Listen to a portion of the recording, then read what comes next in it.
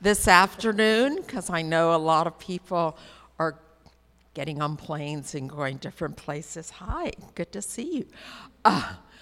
But we just appreciate your being here. This class is about two congregations, one on the East Coast where my daughter attends, and a lot of her friends, and my friends now, since they've been there 20 years. Is that right?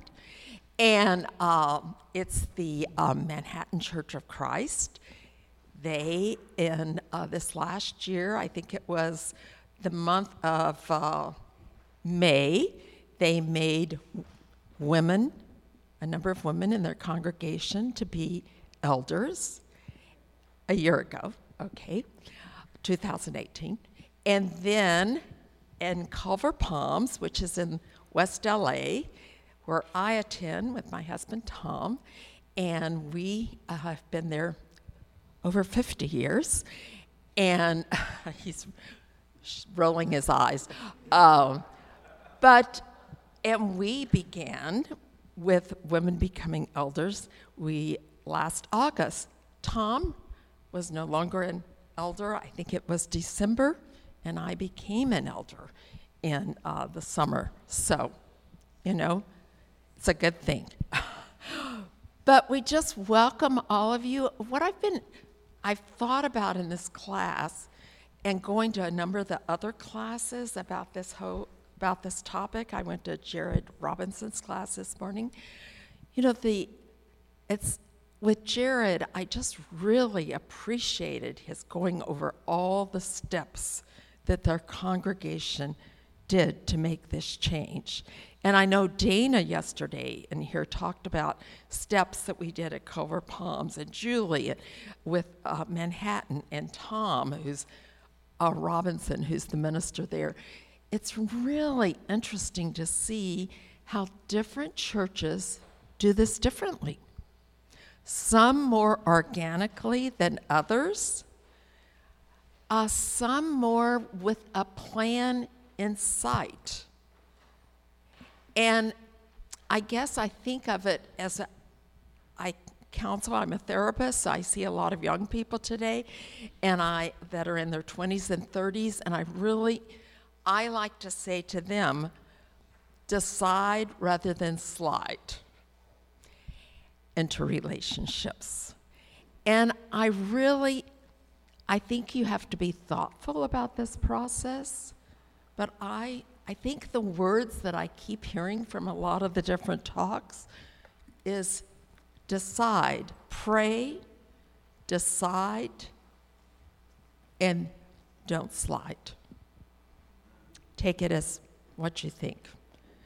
I think that the time has come for men to step up and be courageous. That's what I said in the talk at the beginning, because I really don't think women can do this on their own. It takes our courageous brothers to come alongside us and to step up. So those are just a few words today. We're very happy to have 4 men on this panel today from Culver Palms and from Manhattan, and they will introduce themselves.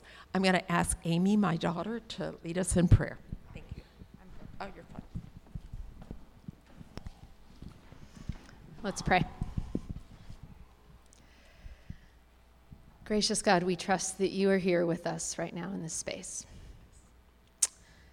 And we pray that the words of our mouths and the meditations of our hearts will be acceptable in your sight. We pray that the work we are doing here will bring glory to you. And we pray that your glory will radiate out from this space into a world that's desperately in need. So we ask that your will be done on earth as it is in heaven, and we ask that you will begin with us. So give us clarity, give us energy, give us wisdom and strength and compassion as we talk over the next hour. Thank you. Thank you for calling us to this place, for calling us to this work. And thank you for the life that is ours through Jesus. We pray in his name. Amen. Amen. So we'll start with Greg, and we'll just ask each of you to briefly introduce yourselves, tell them which congregation you're a part of, what your role is there, and any other pertinent information you want to share. And then if you haven't been to our panels the last couple days, we've just asked members of both of these congregations to share what's on their heart as they realize that there are a lot of congregations across the country, around the world, that are really wrestling with how to make important changes regarding the inclusion of women, the celebration of women's voices. They're trying to figure out how to do it. And so all we've tried to do is just put some people up here who've done it, who've walked the journey, and we've just asked them to share what do they think it's important for you to hear. So with that, let's get started. Good morning, good afternoon, I should say. My name is Greg McNair. I am a shepherd at Cobra Palms Church of Christ and have been so for about 18 years. Had that privilege for about 18 years. I am a father of 5 daughters. I love the church, the body of Christ. I believe in it and think that it's saved my life. I'm a professor of law and dispute resolution at Pepperdine's Graduate School of Education and Psychology. I've been a practicing lawyer for over 30 years, and I'm glad to be here with you all. Should I say something about what's on my heart right now? Or okay. The journey, to where we are today, I think has begun with courage, and I would say not in conjunction with what Sheila said, that courageous women are needed also, because it's not easy to be the first at anything. And so I so appreciate Sheila and Vicenta Jacobs, who is the other woman who is on the shepherd team right now and leading the congregation. But courageous men are also necessary. Cobra Palms came to this decision. When I first came to Cobra Palms about 20 some odd years ago, I came during a time when the discussion about involvement of women had come to I would call it the initial conclusion. We had women involved in several ways, but not fully. And so several years ago, a few more years ago, 5 or so years ago, we had started to have the conversation again. I would say that the most important thing that we had to do at that time was, as Sheila said, decide. What do we really believe the Bible says about this? What do we as a leadership team believe? And we were so thankful and gifted by the fact that we had Tom Bost, who I see as one of the best examples of what an elder is supposed to be with us when we were having this conversation. So thank you, Tom, for being there with us. But we had to decide what we believed. Then once we decided what we believed, we had to decide what we do with that. And the first thing we had to decide was, are we going to speak up and say what we believe? And that was a conversation, frankly, that was a more difficult conversation than we had anticipated, that I had anticipated, I guess I should say. But the decision was finally made that we would speak up and say what we believed about what the Bible says and what the Bible says about inclusiveness in terms of, and we're talking about Women's Day, but we were also talking about inclusiveness generally in terms of leadership. And that was a difficult thing to do because we understood that once we told the congregation we were having the conversation, and once we told the congregation that what we believed, there was the possibility that people that we know and love would decide to stand up and leave. But we also thought about the conversation in two steps. One is, what do we believe? And the second step is, what do we do about it? And those were two difficult conversations we had. I think we had a breakthrough about 2 years ago when one of the brothers who is a shepherd at Culver said, we ought to just share our struggle with the congregation. We ought to tell the congregation that, look, this is what we believe. This is what we think we should do about it. But we want you to be in prayer and in fasting with us. Help us to decide. We shouldn't decide this on our own as just a small group. We need the church to walk along with us, everybody together to walk along and decide how we deal with this. And that's what we did. We had periods of prayer and fasting where members of the congregation signed up to fast and to pray on this. And at the same time, we were going through the process of selecting shepherds. And we let the congregation decide what it wanted to be, what we all wanted the congregation to be, what we wanted our community to be about in today's world. And we allowed the congregation to communicate to us through their decisions about who they would nominate as shepherds for the year. And they communicated to us what our decision should be, what we believe the community should be, very loudly and clearly through the nomination, through nominating Sheila and Vicenta in a very strong fashion. So, as Sheila said, we decided what we believed, and we didn't slide into it. We, as a congregation, not just as a leadership team, we as a congregation made the decision after fasting and prayer. I want to mention one thing that I think, two things that were very important to me and very important to the process. One was you have to know your congregation and talk to your congregation. Don't assume. There was one point during this process over the years where we made assumptions, and frankly, we made the wrong assumption about where our congregation was at the time. And it resulted in several people leaving. I don't know if we could have prevented them from leaving. I'm just saying that we made this assumption and we didn't talk it through.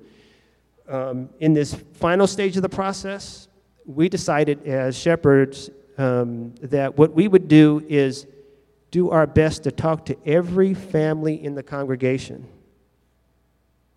to see how they were feeling, what their feeling was, if they needed to talk to someone about the theological issues involved.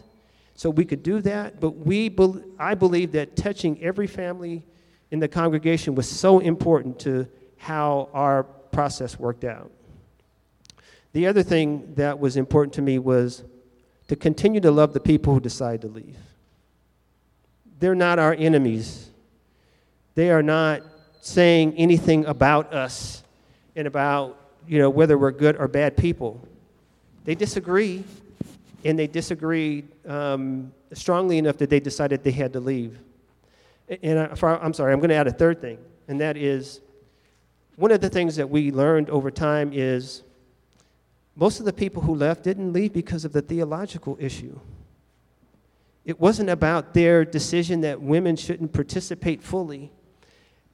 Most people left because of family. And I'll tell you one story. There was a woman that I spoke to who left the church, a good friend, and we were just talking about why'd you make that decision? And she told me the story about how her family, she grew up in Oklahoma, her family was in a Baptist church, decided to move to a Church of Christ, and how the rest of her family basically ostracized her nuclear family because of the move. And she felt so strongly about that circumstance. She just felt that the decision that was being made by the church would really hurt her family more than her. And she couldn't really bring herself to inviting her family to a church that believed the way that we believed. So keep in mind that the theological issue may not be the thing that is really driving people away, and love them nevertheless. So those are my thoughts.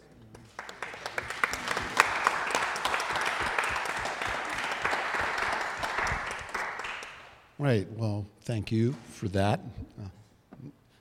Nice description. Mine is going to take a little bit more of the form of a testimony. My name is Stephen Conman, and I've been a member of Manhattan Church of Christ for over 22 years now. And recently, I became an elder there about a year ago. Now, as we begin, it's important for you to know a little something about me. I came to Christ as an adult, and my somewhat troubled, youthful adult life was completely transformed by Jesus. I came to Manhattan Church, and I was baptized there by my dear friend and our senior minister, Tom Robinson. I was married there by Tom Robinson. My son, Hans, was born there, not by Tom Robinson.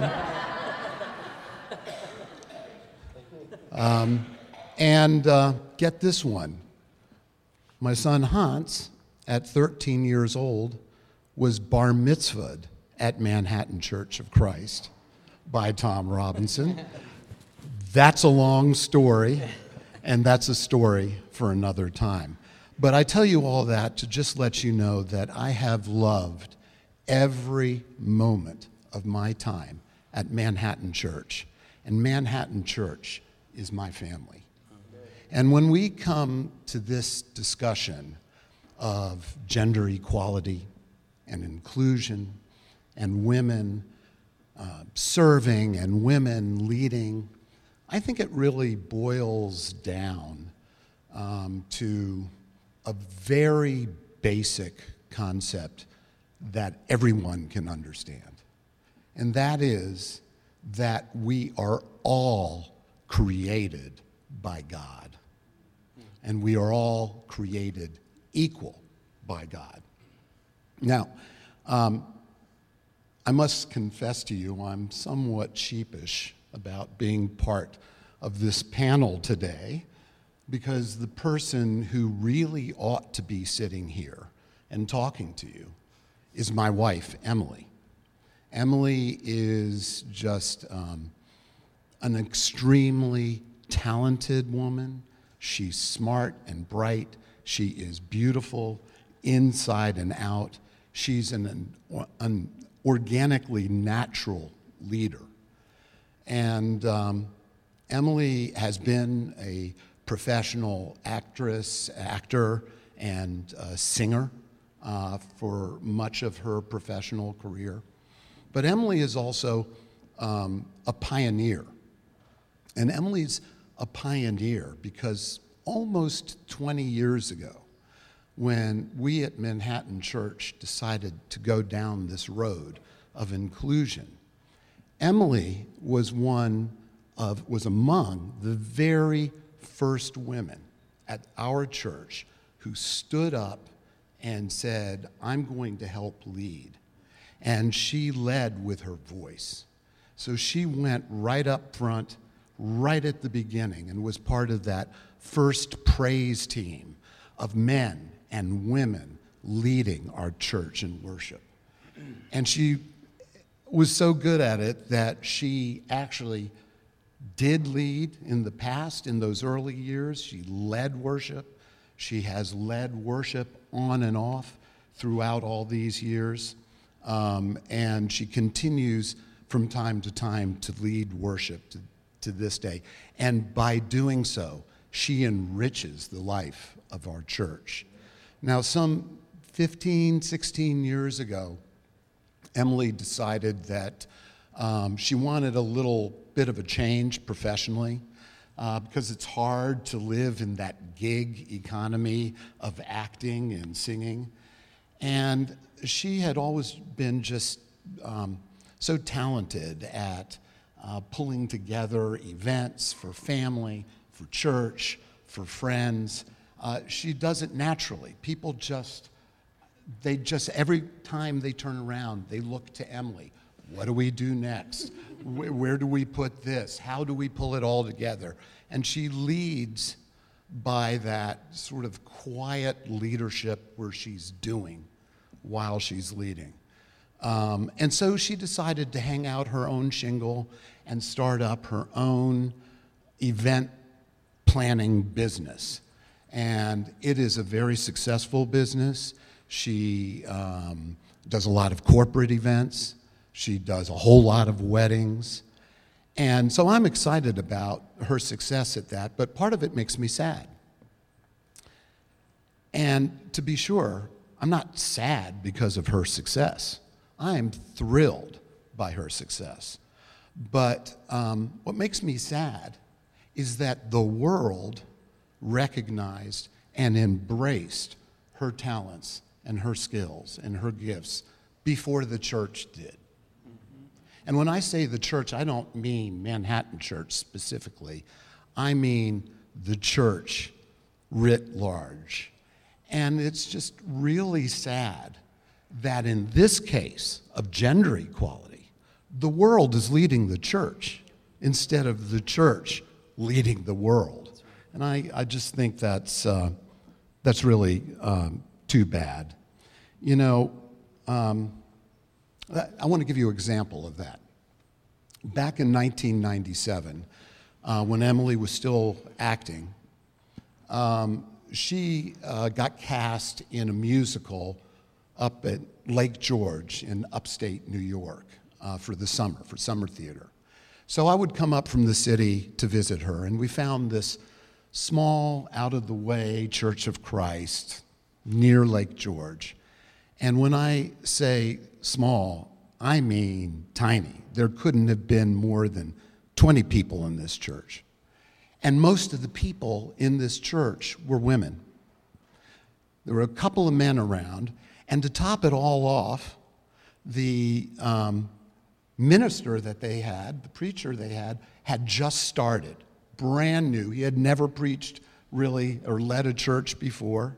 He was very young. His wife was with him, and he was scampering around with, I think, two guys trying to get everything done. Meanwhile, all these women are sitting in the pew waiting for service to begin. And the thing I remember most was when it came time for singing. And this preacher got up front by himself, and you could tell he was nervous, and he looked like a deer caught in headlights. And there was this sort of awkward pause, and he pleadingly was looking to his wife, took a breath, and then his wife began the first song from the pew. And then all of us in the congregation, including the minister, began singing. And you know, that's just too bad, isn't it? Why couldn't she have jolly well just walked up there, stood next to her husband, and led that congregation in worship? So, you know, that's the kind of thing that we're facing. So Emily and I just feel so grateful and so thankful for the direction that we're taking at Manhattan Church. And, you know, when we made this decision some almost 20 years ago, it was not an easy decision to make. There were struggles. And we didn't do this as some sort of fad just to keep up with modern life. And we're going to do this because it fits with what our city demands.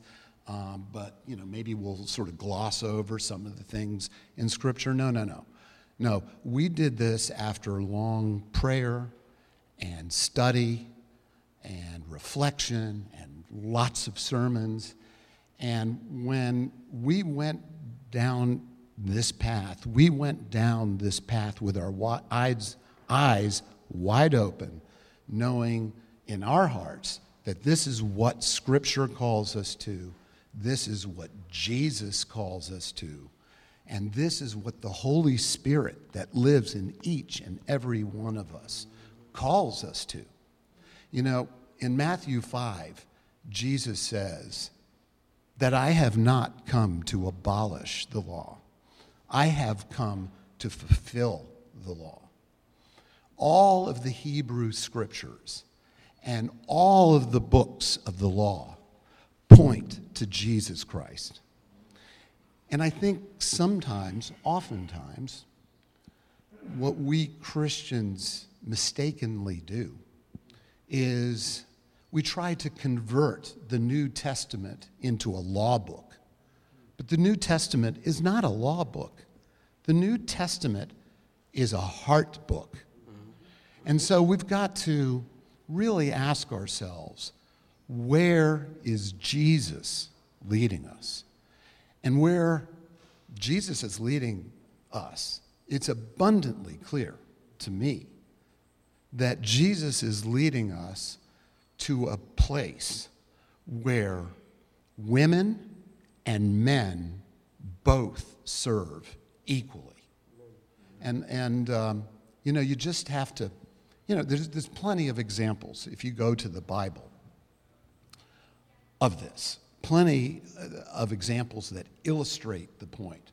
One, the big one, was mentioned yesterday at this panel, where Jesus reveals himself at the tomb to Mary. And it's Mary that he instructs to be the messenger of the good news and tell the others. But there's another example, another story in the Bible that really resonates with me. And it comes from Luke 10. And it's the story where Jesus is traveling with his disciples. And he comes to the house of Martha and Mary.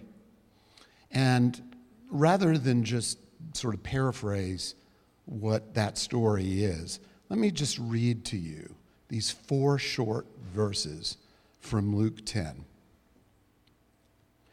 Now, as they went on their way, he entered a certain village where a woman named Martha welcomed him into her home. She had a sister named Mary who sat at the Lord's feet and listened to everything he had to say. But Martha was distracted by her many tasks, so she came to him and asked, "Lord, do you not care that my sister has left me to do all the work myself? Tell her then to help me." But the Lord answered her, "Martha, Martha, you are worried and distracted by many things. There is need of only one thing, and Mary has chosen the better part, which will not be taken away from her." By his actions, Jesus says to women everywhere, bring your complete, authentic selves to church and lead. So, as for me and my house, we shall serve the Lord.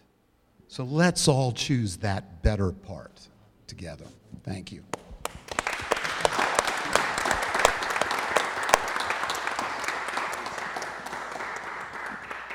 Thanks. My name is Jason Isbell, and I'm the Children and Student Minister at the Manhattan Church of Christ. I've been there for since 1999, and I have only served in a church that has fully incorporated. That's the only place that I've served in ministry, and so in many ways, I am a beneficiary of work done prior to me getting there. I was at the church for about a year before Garnetta Lovett, who she was an African-American woman, about 88 years old. She was the first woman to speak. How old was she at that day?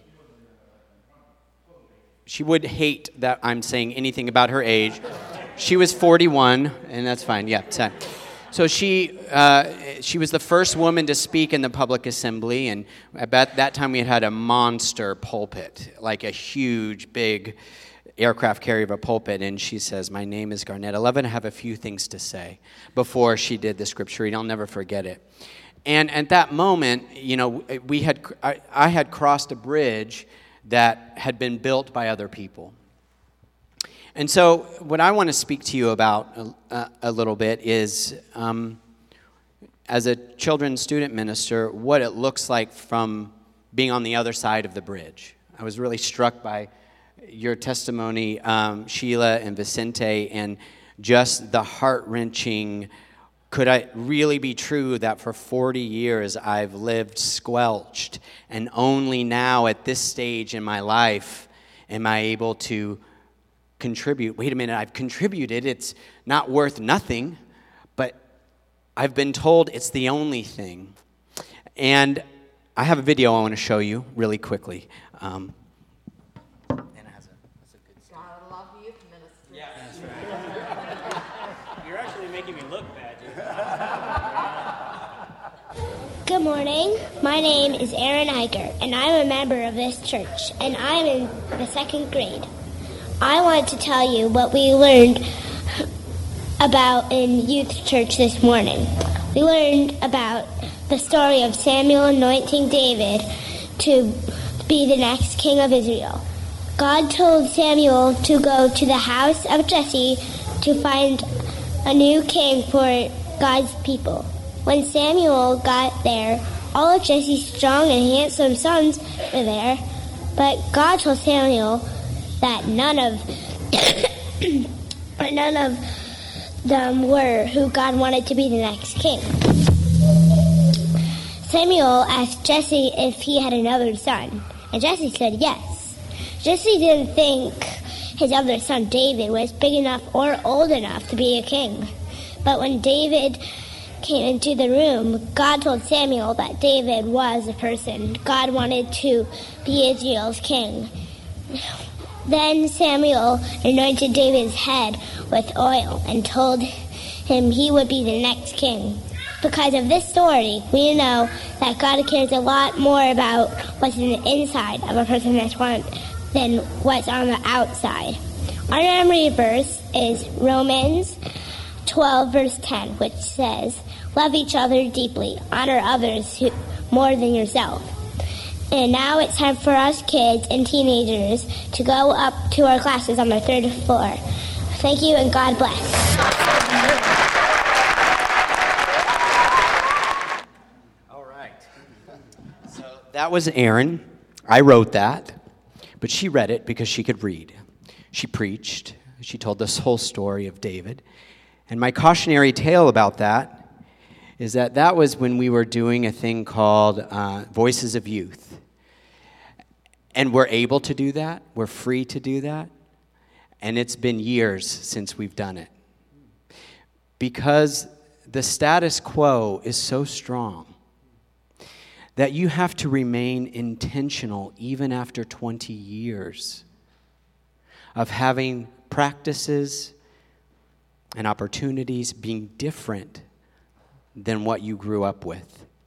Even in a church that's in the bubble of New York City, that people come and visit in New York who would never do anything like this at their church. They would come and they worship and they say, "This is great for you guys to do that. I love it. I wonderful. I can't imagine seeing that here." And For 20 years, we've had women participate, and we've done all these things, but still, if we are not deliberate and intentional, it goes back to the status quo of men leading and shaping the expression and teaching in the worship. Because we have 2,000 years of habit pushing into that. And so, Aaron, I didn't wait till Aaron as a second grader was able to synthesize the story of David and then when you're ready to bring something, do it. I wrote that for Aaron. Those were my words, but she preached it. And I haven't done that. I mean, this was 7, Aaron's now 14. So this is her in second grade. And why we haven't continued Voices of Youth is because I got lazy about it. The worship minister at church would love to have kids come and serve and speak or whatever. But by Friday, the people have already been set. You know who to call, who will like on Thursday be like, oh man, I gotta find someone to fill this communion slot. And I got my people to do it and stuff like that. You know, it's easier for me to teach in youth church than it is to give it to a kid and who teaches for 2 minutes, and then I gotta figure out what to do for the next 40.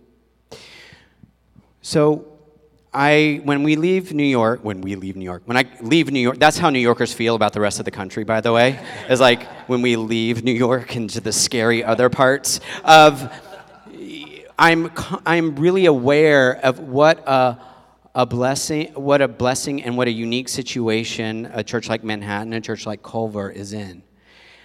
Because I've ministered in this church for so long, I could not go to a church who would tell my wife that because of her gender, she is not allowed to speak into the life of the congregation. I would not work at a church. I would not attend a church. I would not be a part of one. Erin, it would not even enter her mind to go to a church that says no. Now, our big churches and the churches of Christ, they can gloss over things like if we do worship stuff differently, we can make it look. But the day is coming, the truth will be made known, that it will no longer be tolerable for half of God's image to be prevented from speaking, from sharing, from using their gifts. The reckoning is coming.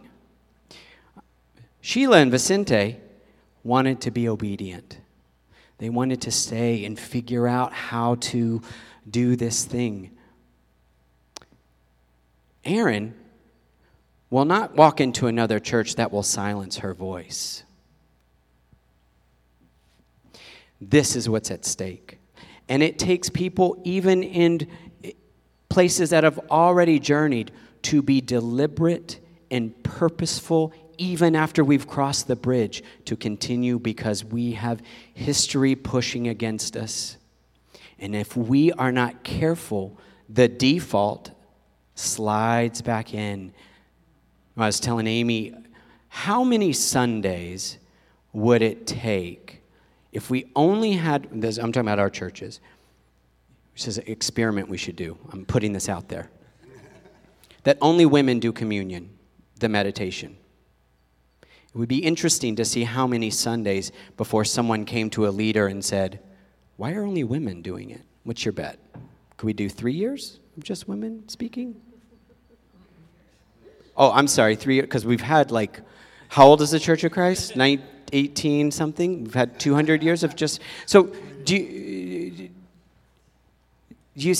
how do we come back into the place? We are not normalized. 20 years this is not the normal thing. We still have to, and even for me, when I have a clear invitation to put anybody I want on the stage, it's welcome. The elders are like, let's do it. I get tired, and I go back to my default, and it's easier to just take care of it myself. So the call is still for us to have so much work to do, just keeping the ground we've gained and not taking that for granted. And I don't know what's hard for me as someone who's lived 20 years being able to minister this way, how to get people to listen, that the central like aspect of the church continuing to be a force that it needs to be in the world is what we do with women. It is the most important thing. And young people will not tolerate a church that denies the truth that's plain as day in Scripture by Jesus' own actions. And so we have to be prophetic, and we have to continue to work and be intentional about it, or the default will resume. So thanks. Yeah.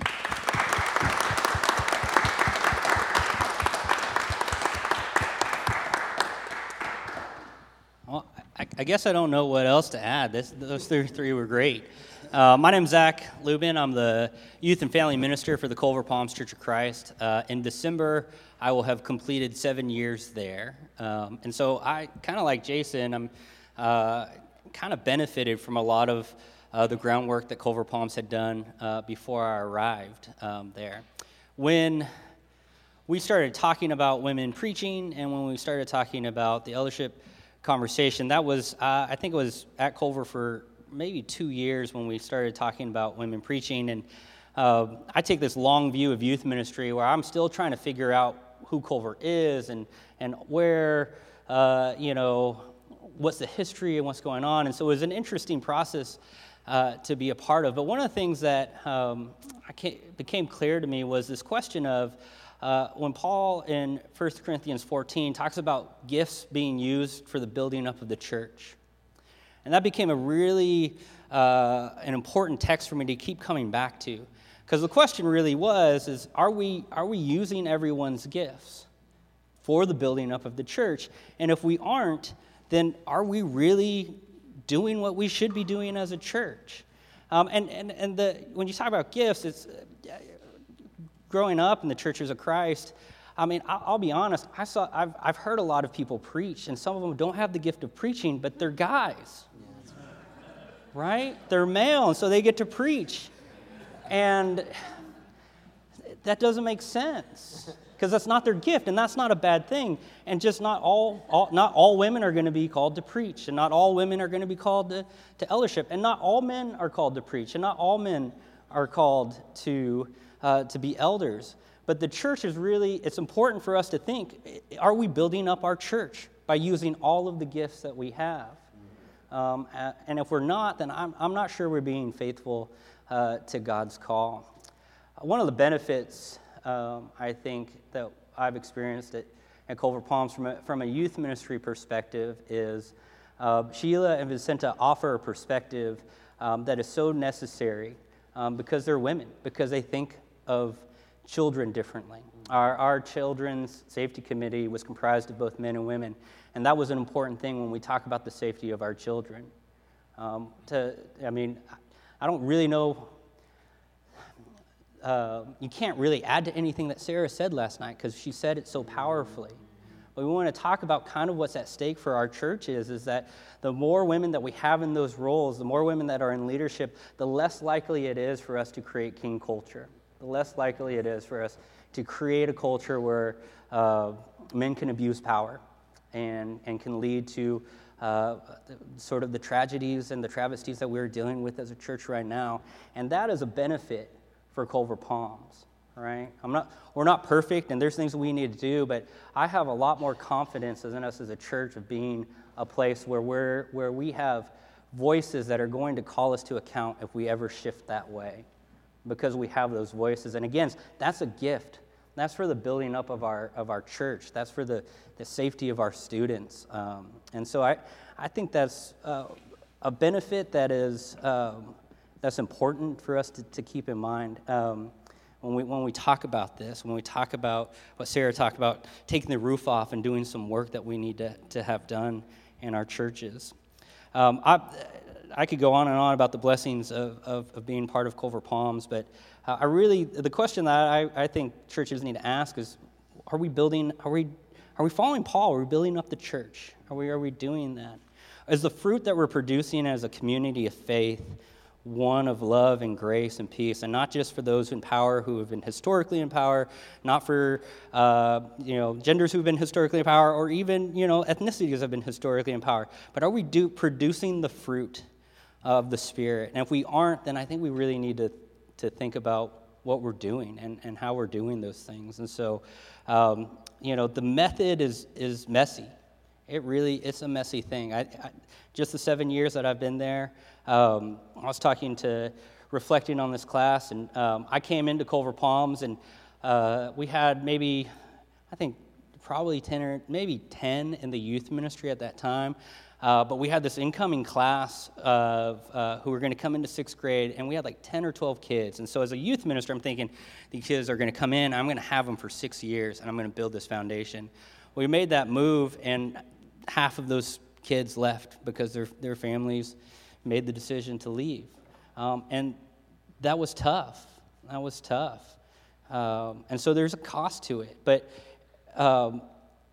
again, the building up of the church.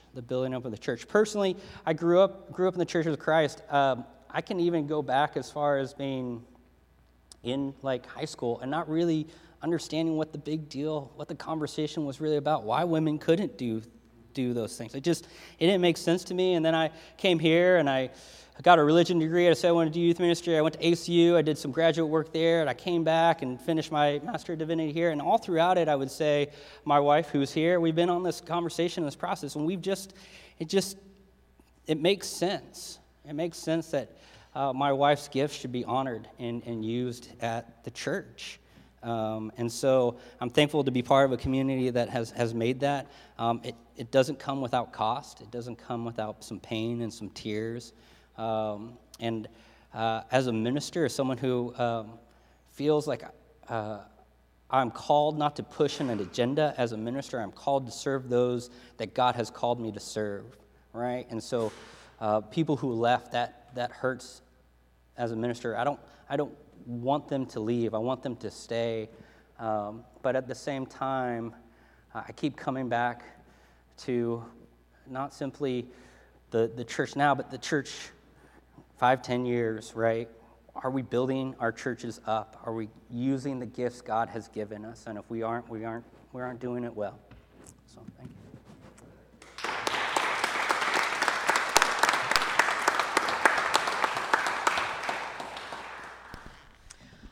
So as I listen to you all talk, I'd like to, thinking about what Sarah said last night.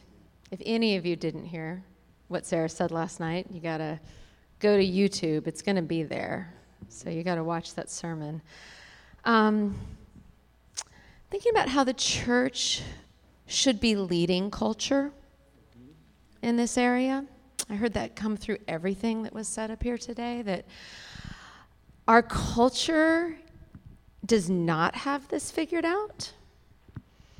And sometimes the accusation toward the church is, oh, you're trying to be like culture. The culture's a mess. The culture's a mess. The culture does not have gender equality figured out at all. But neither does the church. But the church should be leading culture. And Steve, I appreciate you bringing up Mary and Martha, because right there you have this story of a woman who is going against her culture, right? The culture said you should be doing what Martha's doing. Martha is where she is supposed to be.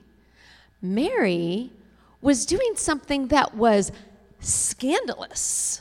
She's taking the position of a man, of a male student of a rabbi, right? And so she was going against the culture, following Jesus, following God's call on her heart. And Jesus says, Mary has chosen what's best, and it will not be taken away from her.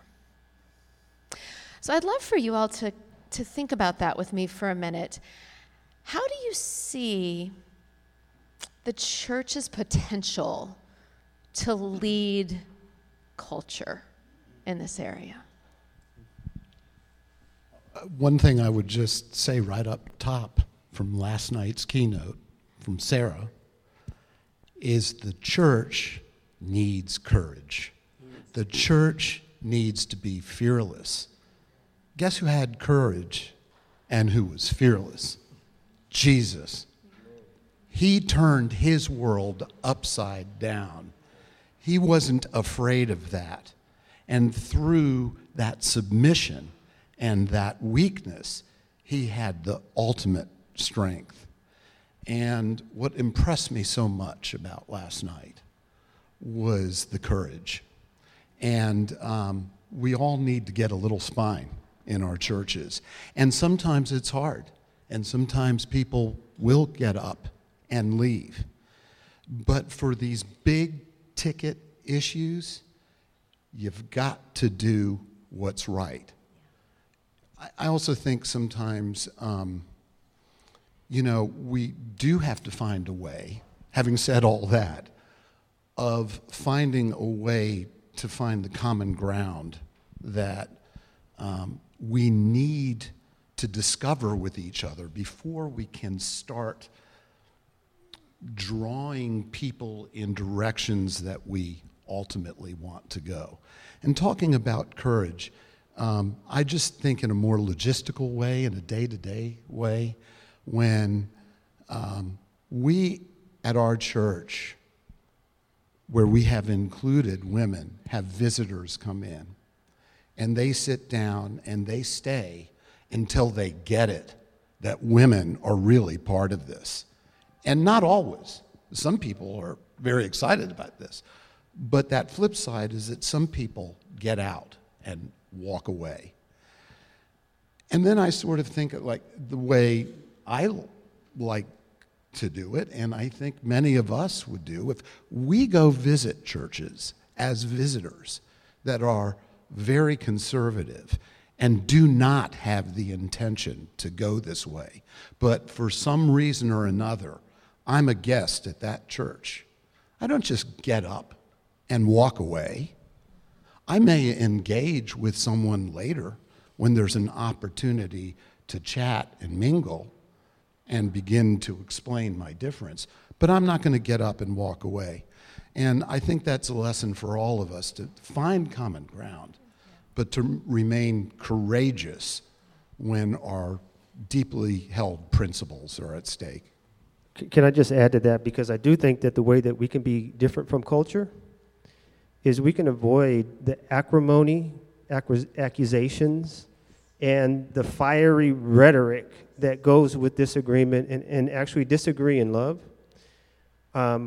We've had people do the same thing at Culver, and I have talked to those people and loved those people because they have a perspective, that's different than mine. It doesn't do anyone any good to just fight.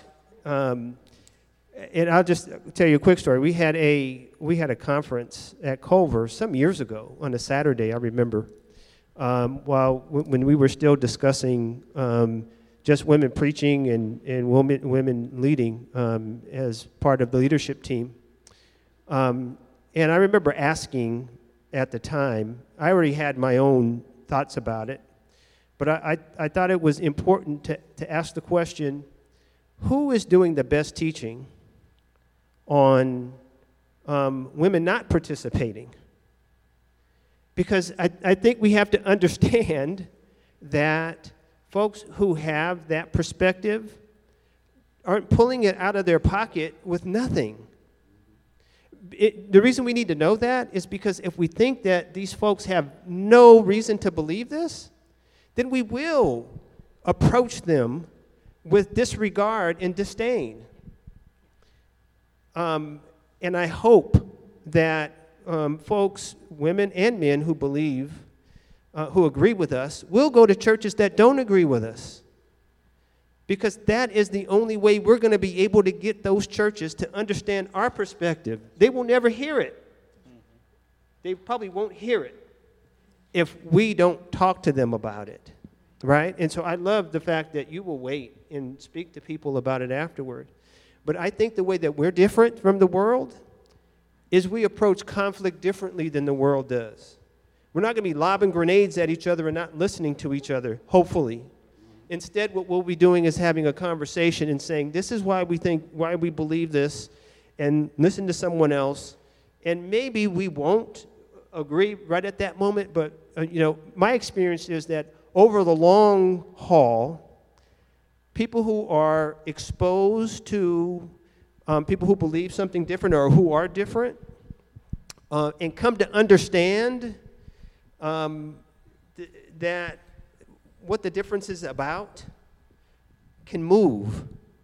I don't really know any other way for it to happen. If I don't know about someone in a different culture, I have an assumption about them, for example, I can't get over my assumption unless I meet them and sit down with them and really get to know who they are, right? And I think it's analogous to what we're talking about today. Folks who have this understanding right now may not be able to get to a different place until they know people and understand people who have a different understanding that they do. Thank you. Yeah. But this is why I am not an elder. This is why I'm a youth minister. And you're right. You're right. And I think that that's a shepherd and a pastoring call. And yet, there are leaders in our churches who know better. Yes. There are leaders in our churches who have tremendous influence, tremendous power, are tremendously educated, and yet they do not move because of the very framework in which you're talking about, and that framework that they're working in is misplaced. The framework that you're talking about, what I hear you saying, is that we cannot stand on our own hill as superior people for whom the truth has been finally revealed. And we hope that you travel up to us and come sit around our very exclusive campfire. So we do not withdraw. We come to the lectures. We teach in the classes. We say, I hear you. That is so tough. But you know better. It's right there in the text, as Carl said yesterday. It's been a long time. A couple days. I've wrestled with Jesus too. And in this setting, where we are here, where our fellow brothers and sisters are together who lead churches and direct churches and shepherd churches, we need to pull off the gloves a little bit. They're going to be fine. And we need to speak a prophetic truth. I go back to my communion meditation analogy, how many times a woman will speak. But this experiment we should really do. It would be really interesting.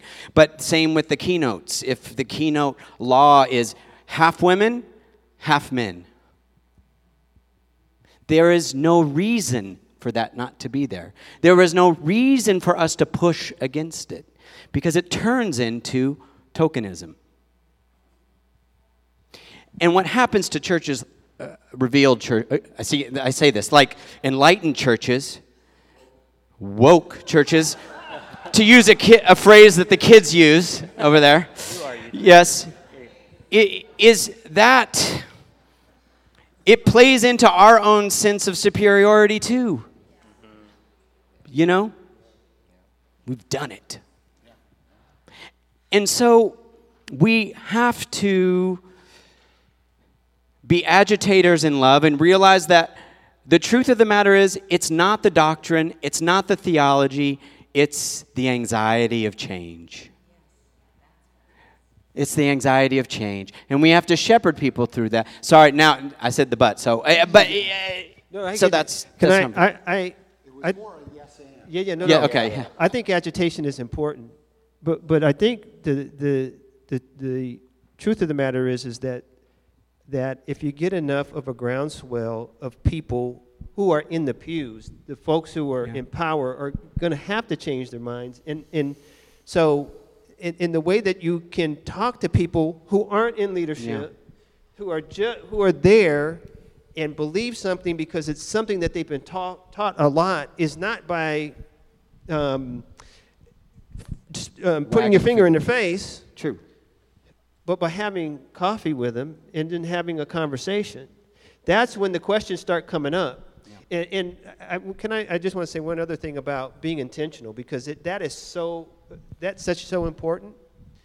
I can't count the number of years between the decision that Culver made to include women in the service, except for preaching and leadership. It was a lot of years. It was a lot of years. Right. And frankly, I think one of the reasons why it took that amount of time is because we were glad. I think we were glad that we had made the other decision, right? And so then we were taking a deep breath, and so it took people to stand up and say, "Wait a minute, we've been doing something for a long time, but we haven't taken it to the next step." For us to actually say, you're right. We ought to, get going. So, being intentional is very important. Okay, so unfortunately we don't have time for questions. I want to give Zach. I want to give you 2 seconds to say one last thing, and then I can't. I'm not going to keep you past the time. I mean, I am keeping you because time's up. So give us 2 more minutes. I was just going to say, I think the way that the church can and should lead cultures by leaning into our baptism and the Lord's table, the 2 things that make us culturally different. And I don't think our church is doing a good enough job of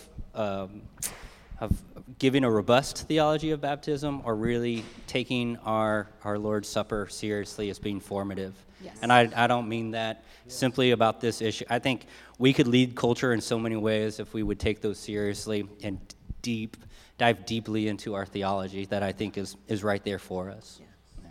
Thank you. Absolutely. 2 quick things. I just I appreciated the picture of Aaron up there, and I would just encourage churches that are wanting to make changes to, even if you can get something started like we do, Family First Sunday, and any children can get up with their parents, and we plug them into the different prayers, reading scripture, whatever, and then they all do songs together. But that's a beginning point. And then secondly, what was the other thing I was going to say? I can't think of it. Just go ahead. Okay, so I'm gonna wrap us up here, but with a quick story. When I was in seminary, Fuller Seminary back in the 90s, non-denominational seminary, I had a professor who I think it was my exegesis, class, and he stood up there and he said, "Now some of you are from traditions where your focus is on restoring the New Testament church." And I was like, wait. I'm like, I think that's me. I think he's talking to me. And he said, that's good. That's good, what you guys are doing. But I want to challenge you to not just think about the first century, but to think about the last century. Wow. He's like, don't just go back and look at the New Testament church, but look at Revelation. Look at Genesis and the creation that's being restored through Jesus. So what I want to leave you with, what I want to leave all of us with, is I think we need to dream big dreams. I said yesterday, I don't think God's done with the churches of Christ. I think God is calling us from our position of strength, from our heritage, to do the work that is ours to do. That's right. Amen. We absolutely have work that is ours to do, but we have got to dream big dreams. about where God is going to use us. And it's not going to look the way it did when I was a kid, when you were a kid, the way it did back when Barton W. Stone and Alexander Campbell were together on the frontier. It's not going to look like that. It's going to look like Aaron's children and grandchildren. And where is that future? And where is God going to be using us in that future? So I will leave you with that charge and that benediction. Go in peace. Thanks for being here.